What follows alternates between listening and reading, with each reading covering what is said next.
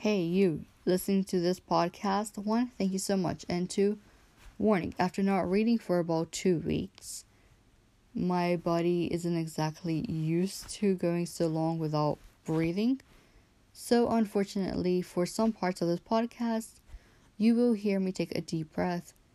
Most likely, you wouldn't even have noticed it, but I want to just say, I'm sorry. I promise the next podcast will be a lot better. But I just want to give a trigger warning that, hey, you can hear me take a deep breath. It's a podcast. It's live. I'm not the only person that does it, but I know some people can't stand to hear someone breathe out loud or chew loudly, even though there's no chewing here. But I just wanted to apologize because I know I heard a podcast the other day, and all you heard was the person taking a deep breath in every 5 seconds. So I just wanted to quickly apologize for that. If you don't notice it, then just pretend you never heard this part. Hey everyone, so first of all, I just want to say welcome back, and I hope you guys got caught up in the book because today we are starting back up with Cat Patrick's Forgotten, and I hope you guys got caught up. And also I want to give a huge apology to you guys because I have been MIA for the past 2 weeks. Life just got really hectic and I became really busy to the point where I was sleeping and then just working, and life got out of hand. But I finally got control of it, as you should do, because you control your life. And so we're just gonna get right back in and we're gonna get started. So, if you have accepted my apology and you want to get tuned in, stay tuned. So, Cat Patrick Forgotten, Chapter 23. Across the aisle from me, Jamie's floral shoulder bag is packed and ready. There are 5 minutes left in class, and she's making no effort to appear like she's still paying attention. I wonder whether she's trying to get attention again. The thought makes me sick. Jamie has successfully ignored me all period, a task made easier by the fact that today wasn't a lab day. No partying, no practice drills, no joint assignments. No speaking to one another. The bell rings and Jamie stands so quickly, it makes me jump. She turns to face me and plunks something down on my desk. Here, she says, then turns and exits the classroom. In 15 seconds, the room is empty.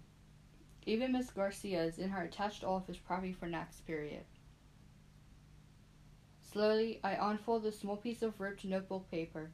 There is no note, no nothing. Just a phone number. I know what it is, though. Mad at me or not, Jamie came through. Now it's up to me to decide whether or not I want to contact my father.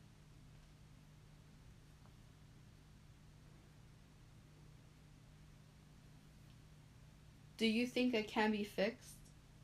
My mom looks at me sharply surprised. We've been eating dinner up until this point in silence. Fixed?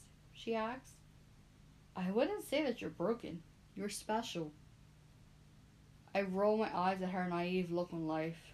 Whatever, Mom, I reply curtly. What made you think of this, Mom asks, ignoring my tone. Anatomy, I reply. I take a bite of chicken and then continue. Miss Harris talked about storing different memories in different parts of the brain. Easy stuff. Knowing your name or riding a bike or math goes in one place. Experience type memories go in another. I wouldn't say math is easy, Mom jokes. It annoys me. It is for me, I say sharply. Maybe your math is stored in the harder part. Anyways, that's not the point. Sorry, Mom says. Go on. Obviously, that means that only one part of my brain is messed up. Not all of it. So I'm wondering if I can have the messed up part fixed. And then I'll know what happened in the past, I think, but don't say. And maybe I'll stop remembering what's going to happen in the future, too.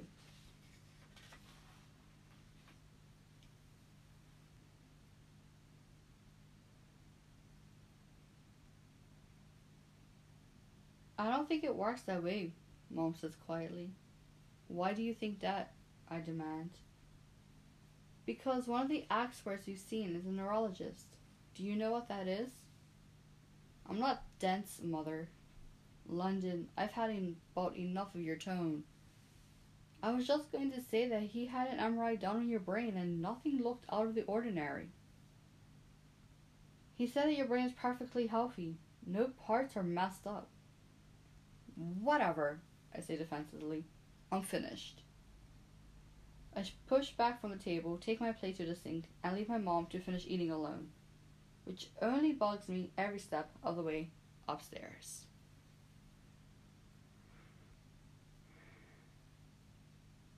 Chapter 24.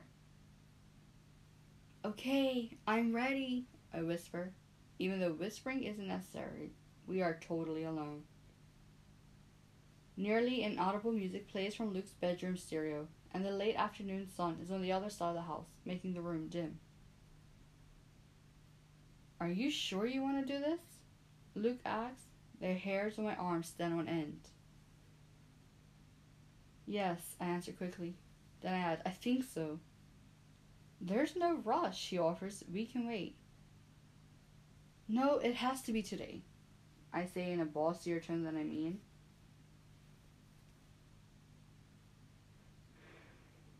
Luke laughs and picks up his cell phone.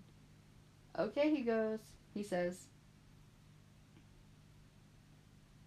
He dials the number from the scrap of paper, and I bite the fingernail on my right index finger in anticipation. I imagine one ring, then two, then... Luke's eyes widen and his posture stiffens. Less than 1 second later, he relaxes again. He makes a face and he disconnects the call. Wrong number, he says, disappointed. Like the voicemail was for someone else, I asked, needing clarification. No, like the number was disconnected. It might have been your dad's number way back when your parents divorced, but he's changed it since then.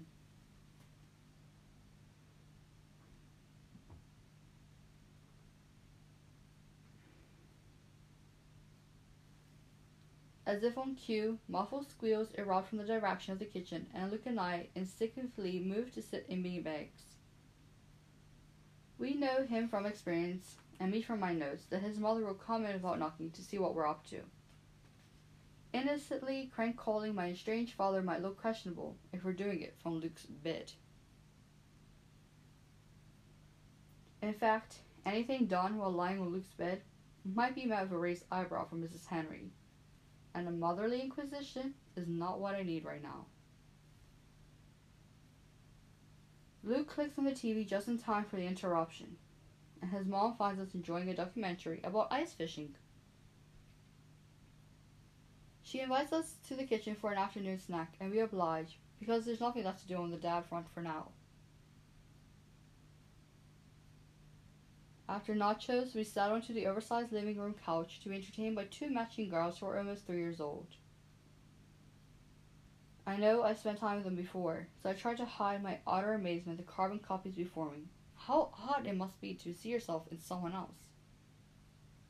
Luke's miniature sisters layer on every piece of dress-up clothing. Their little bodies will hold and act out at play about monkeys and mummies at the zoo. We give them a standing ovation, and then explain to them what a standing ovation is. Next up is a game of skill called Line Up the Stuffed Animals. Like little ants, the girls move from storage bin to line and back again, carrying armfuls of stuffed bears, elephants, giraffes, and more. Once completed, a great wall of stuffies extends from the fireplace to the arch doorway. After consulting each other for all of 5 seconds, they divide the territories. The left half of the living room, which includes the couch, is for bigs, while the right half is strictly for princesses. When Big Luke leaps off the couch and jumps into Twin Zone, he met with screams and giggles, and generally joyousness that's contagious. I can't help but join in for a while, tickling and laughing with either Ella or Madeline. I can't be sure. Soon enough, it's nearing dinner time, and Luke's father arrives, wheedling a massive box and a warm hello for all of us. Mr. Henry is a handsome man, and I can see Luke in him. I can see Luke in him. I can see Luke in him. For a moment, I let my mind wander, wondering whether Luke will have the same salt and pepper hair and lightly weathered face when he's his father's age. Back in reality, the girls are opening the box with their father's help, and I can't help but feel a pang of jealousy at their relationship. I move to the couch and watch the simple moments that kids with fathers in their lives take for granted. One twin's tiny hand rests on her daddy's shoulder as he cuts open the top. Another dull face lights up like it's Christmas morning as her father makes his way through packing peanuts and bubble wrap. At its core, the box holds a handmade wooden rocking horse painted pink and ready for riding. But after one ride each, the real appeal is a massive fort-like shipping box.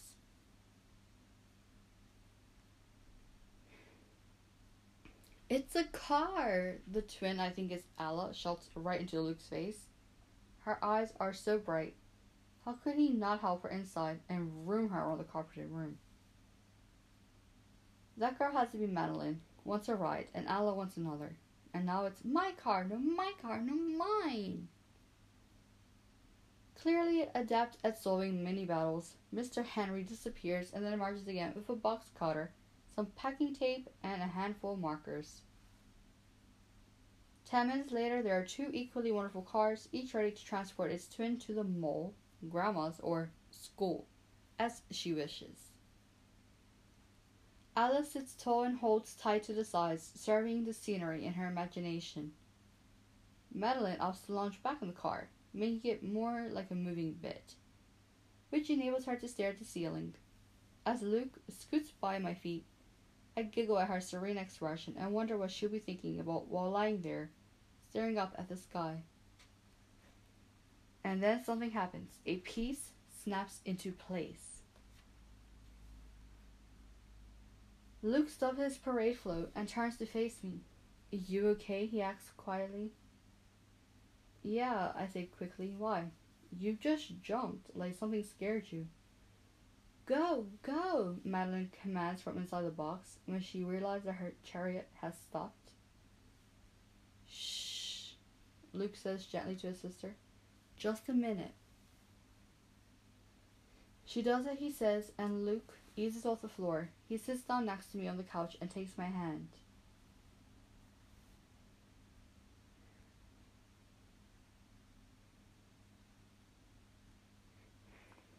Are you feeling alright? He asks softly. You look really pale. He brushes a stray piece of hair out of my face, and I think I catch Mr. Henry grinning at us.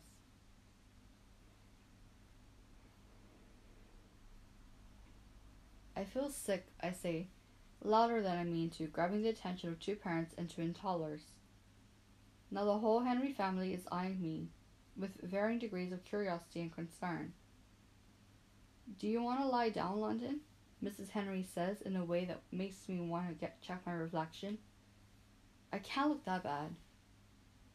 No, I'm okay, I reply. I think I just need to go home. Luke stands and the twins protest in unison. Mrs. Henry quiets the girl while Mr. Henry walks us to the door. Outside, I take a deep breath of freezing air, and though it burns my lungs, it helps. Luke holds open the door of the van for me and kisses my cheek before he closes it. We spend the ride in silence, Luke glancing at me ever so often with concern on his face. When we pull into my driveway, he offers to come in. Thanks, but I'm fine, I say, wanting nothing more than to run inside. Is your mom home at least? He asks, squinting towards the lighted window in the dining room.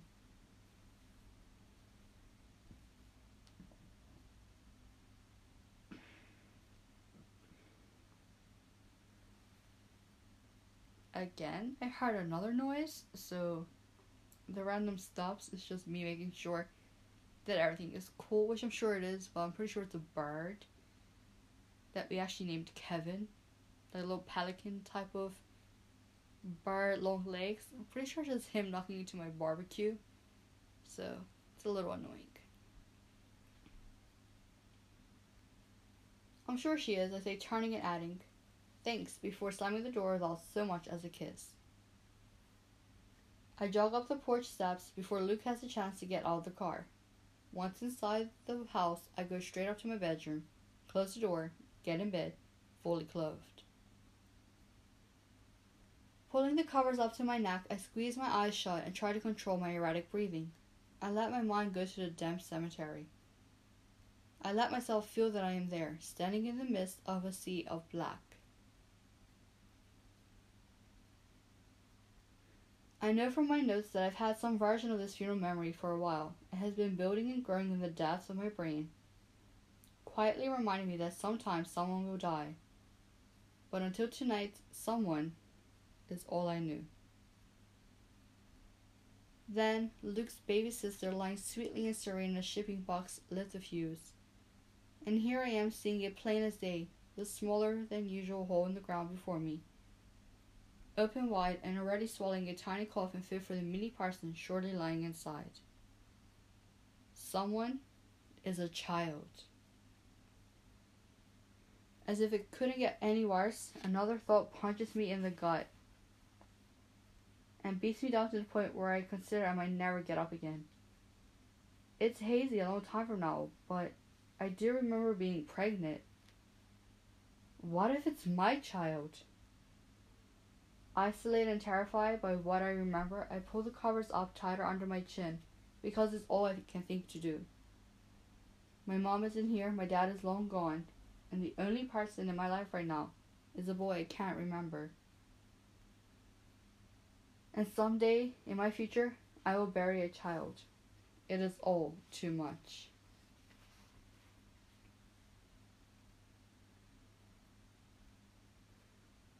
Chapter 25. On the way to Spanish, I check all the winter formal posters peppering the hallways. The event is tomorrow night. I know from notes that Luke is taking me, and after spending the last class period with the boy I have apparently been dating for nearly 4 months, I'm fine with that. Nervous but fine. In Spanish, we have a substitute teacher, and Jamie partners with Amber Valentine for pronunciation drills, leaving me to fend for myself against an angry senior TA named Andy, who clearly had other plans for the period.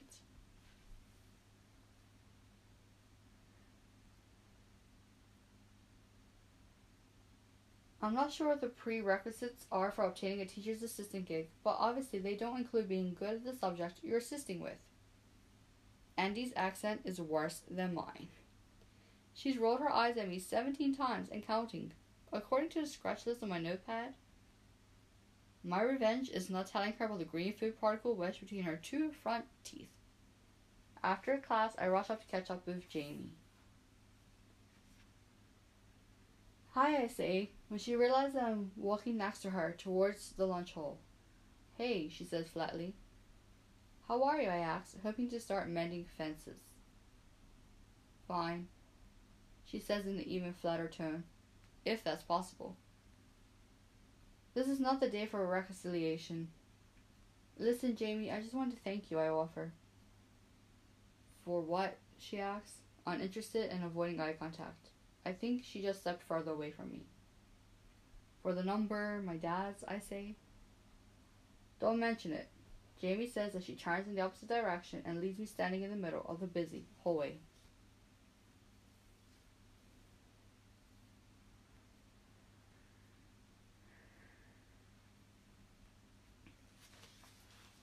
Chapter 26. Squeaky clean and clothed in a red cocktail dress that shows a little more skin that feels natural today, I tap the tune of Chopsticks on the antique table. "You'll rack your polish," my mom cautions from across the kitchen, nodding in the direction of my freshly painted nails. She's leaning against the counter, watching me as she sips tea from a steaming mug. I stop tapping, but don't reply. Are you nervous about the dance? Mom asks, making conversation. I hear the grandfather clock in the living room chime once for the half hour. He'll be here any minute. I guess, I say, tossing a curl over my shoulder. In truth, it's not the dance I'm nervous about. It's my life. Trying to push away the darker thoughts, I focus on the notes before me. Spread across the table like the diary of a crazy person, I used the afternoon to study up on Luke as best as I could, cramming more for this day than I will for the first ASAT later this year. Even still, I could forget something. That thought makes me uneasy. I read on. My mom and I both jump at the sound of the doorbell. Want me to get it? Mom asks, when I stay frozen in my seat. Huh? Oh, no, I'll go. I mean, I'm dating him, right? Yep, you are, she says warmly. And he's a very nice boy. You look beautiful, London. Have fun tonight. I walk towards the kitchen doorway as if my feet are lead, and continue down the small hallway leading to the entryway. I turn right, open the door, and there he is. There he is. Luke. Tall but not too tall, trim but not buff, perfect hair, glorious eyes, looking comfortable in his simple black suit, even though I know from the notes that he's more partial to rocker chic. He's holding a gigantic canvas with a bow wrapped around it, instead of a corsage, he says, offering me a painting of what appears to be my ear. I can see the shadow of the healed piercing that I'll reopen in college.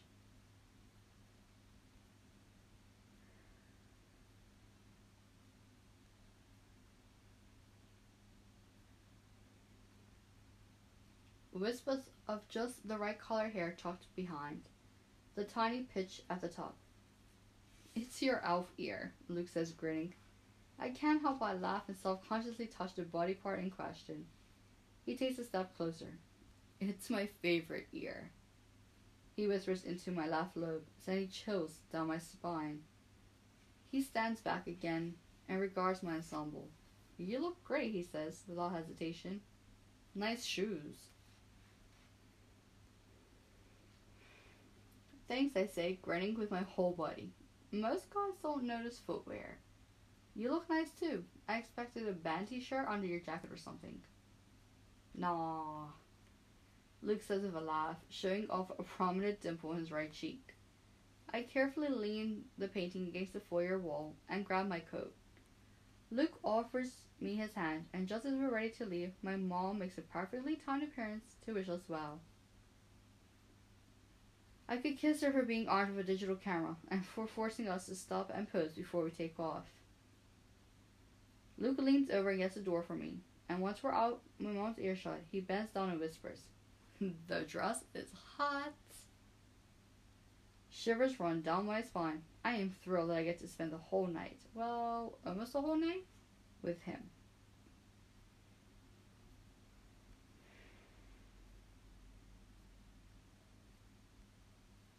Luke drives to school, and because the dance is in the gym, we park in the teacher's lot. Even though it's allowed tonight, it feels scandalous.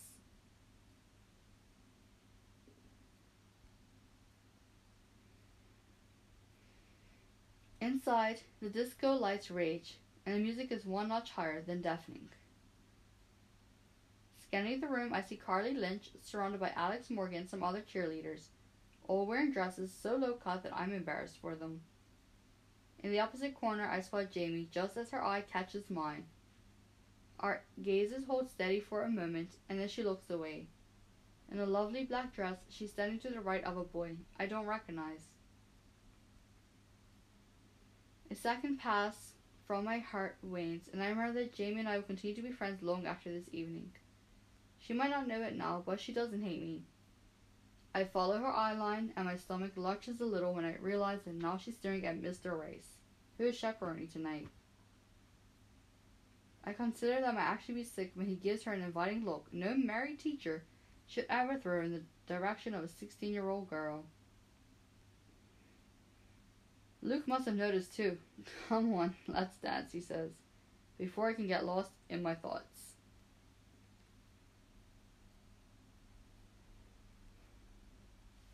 We move to the center of the dance floor and are immediately awash in a sea of sparkling stars, courtesy of the disco ball.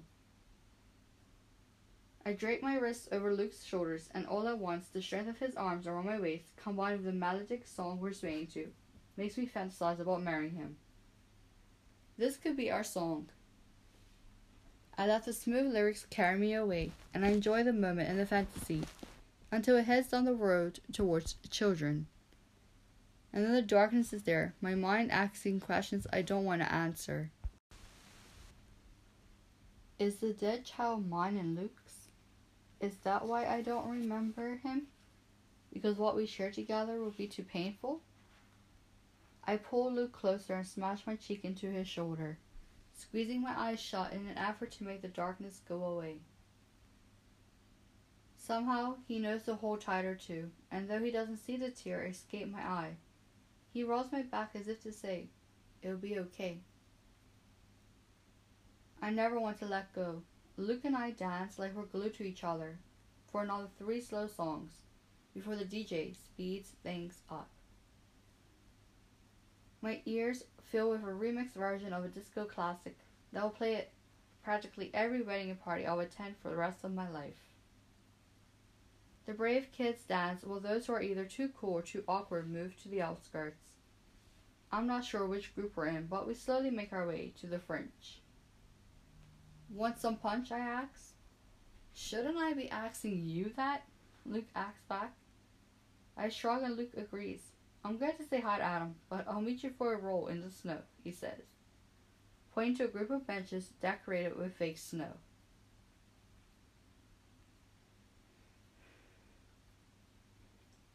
Laughing and shaking my head, I walk to the punch table and grab 2 clear plastic cups. I wait my turn, fill them, and move to a snowy bench and sit down. Gabby Stein from PE and her date, Christopher Osborne, are sitting on a bench 2 over from mine. Both look at me like I smell like dirty socks. Neither knows it yet, but Christopher will be valedictorian when we graduate next year. Right now, however, despite looking uncannily like Superman, Christopher is nothing but a small, helpless animal that's fallen prey to Gabby's boa constricting embrace. I can't help but long for the BTA police as I quickly look away and wish like crazy for Luke to hurry up. "Sorry," Luke says when he finally settles in next to me. "Adam's chatty tonight." "No problem," I say, handing Luke his punch. He gulps it down and sets the cup in the snow next to a bunch of other empty cups littering the fall outdoors. "Having fun?" he asks. His eyes wander to the make-up session 2 benches down. And for those wondering, I did just say 2 benches down. And that sounded bad. And he quickly looks back at me. "Of course, I'll always have fun with you," I reply, feeling slightly guilty for my use of the word always. "Dance such a scene, though?" he prods, reading my mind. I let out my breath and laugh. "Not really, no. I mean, it was fun for a few minutes. The slow dances were nice. Well, those shoes are killing me and I'm hungry."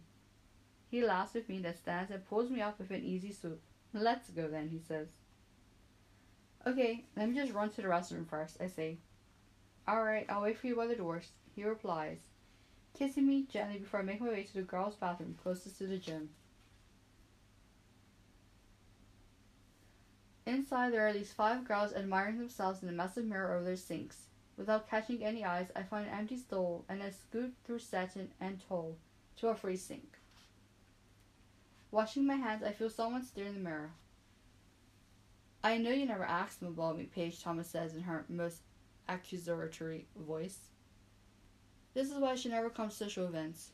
I am not social. I'm definitely not going to prom." "Sorry?" I say, pretending not to have heard. Maybe I can stall her long enough so that I can dry my hands and leave. "You should be," she says, eyes narrowing, face puckered. She spins around, her white blonde hair trailing after her, and leaves the bathroom. I'm finished, and the other girls are now staring at me, so I'm forced to follow Paige. At the end of the hall, Luke is waiting for me. Brad is there too, waiting for Paige. Luke leans against the wall, looking like a suit model. Brad is staring curiously into the trophy case. Luke's presence must have registered with Paige, because she whips around and sees me behind her. She rolls her eyes at me, turns forwards, and quickens her pace. When she reaches Brad, she grabs his hand and pulls him back inside the gym. I can't be sure, but I think I hear her mutter a particularly unkind word upon me as they go. I should warn that it's currently around 3 in the morning, so after this last paragraph, I think I'm going to spare you guys my mumbling and stumbling and go. Maybe. Making friends tonight, huh? Luke says with a sympathetic smile. He's holding my coat open for me. Let's go, he says, once I'm wrapped and ready. He grabs my hand and we rush through the wind towards his minivan, away from it all. In the bitter darkness, my mind wanders to a question that, according to my notes, I've been hoping to answer. Did I change anything with Paige, or is she headed on the path towards embarrassment and heartbreak, courtesy of Brad from Math?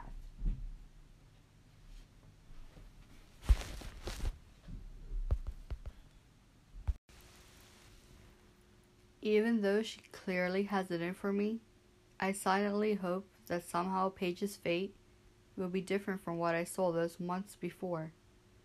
However nasty she may be, no one deserves that pain.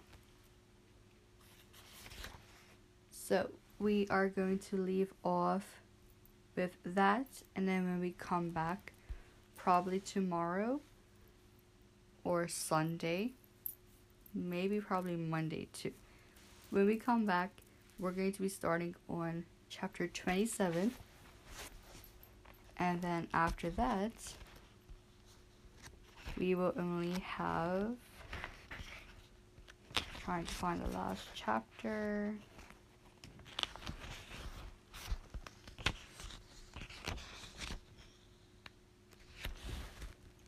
.48.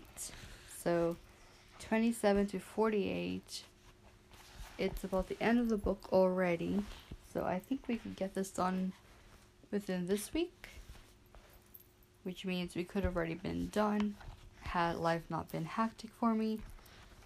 But thank you so much, and once again, my Instagram is in the description. Let me know there if you like the book or not, and what should I be reading next. If I don't get any suggestions, I'm probably going to go back and do a children's story before reading another novel. So you guys, let me know down below. And once again, thank you so much for listening. I truly appreciate it. Bye for now.